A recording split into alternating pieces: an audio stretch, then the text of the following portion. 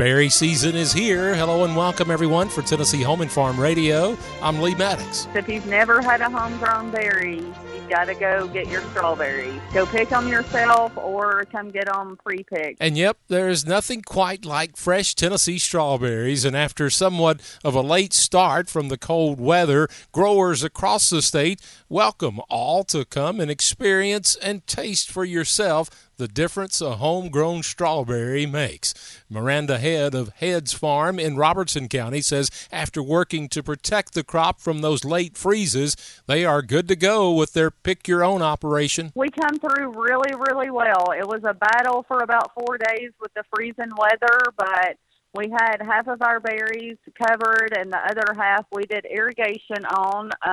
We lost a few, but the good Lord has blessed us, and we've got an amazing crop this year, amazing berries, and we're rocking and rolling. We're on week number 2. At Hyde Farms in Loudon County, owner Mitchell Hyde says for their 11th season, it has been a challenge to save this year's strawberry crop, and even though it might be a smaller yield, the quality is still there. What we've been seeing so far, the customers are happy with what we've got, the good tasting berries.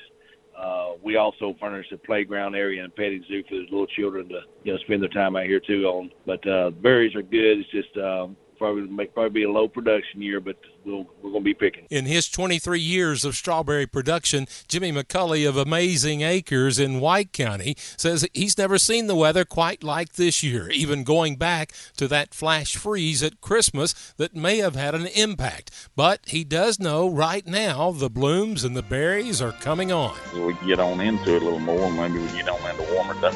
It looks promising, considering what all it did to go through this year. And for Tennessee Home and Farm Radio, I'm Lee Maddox.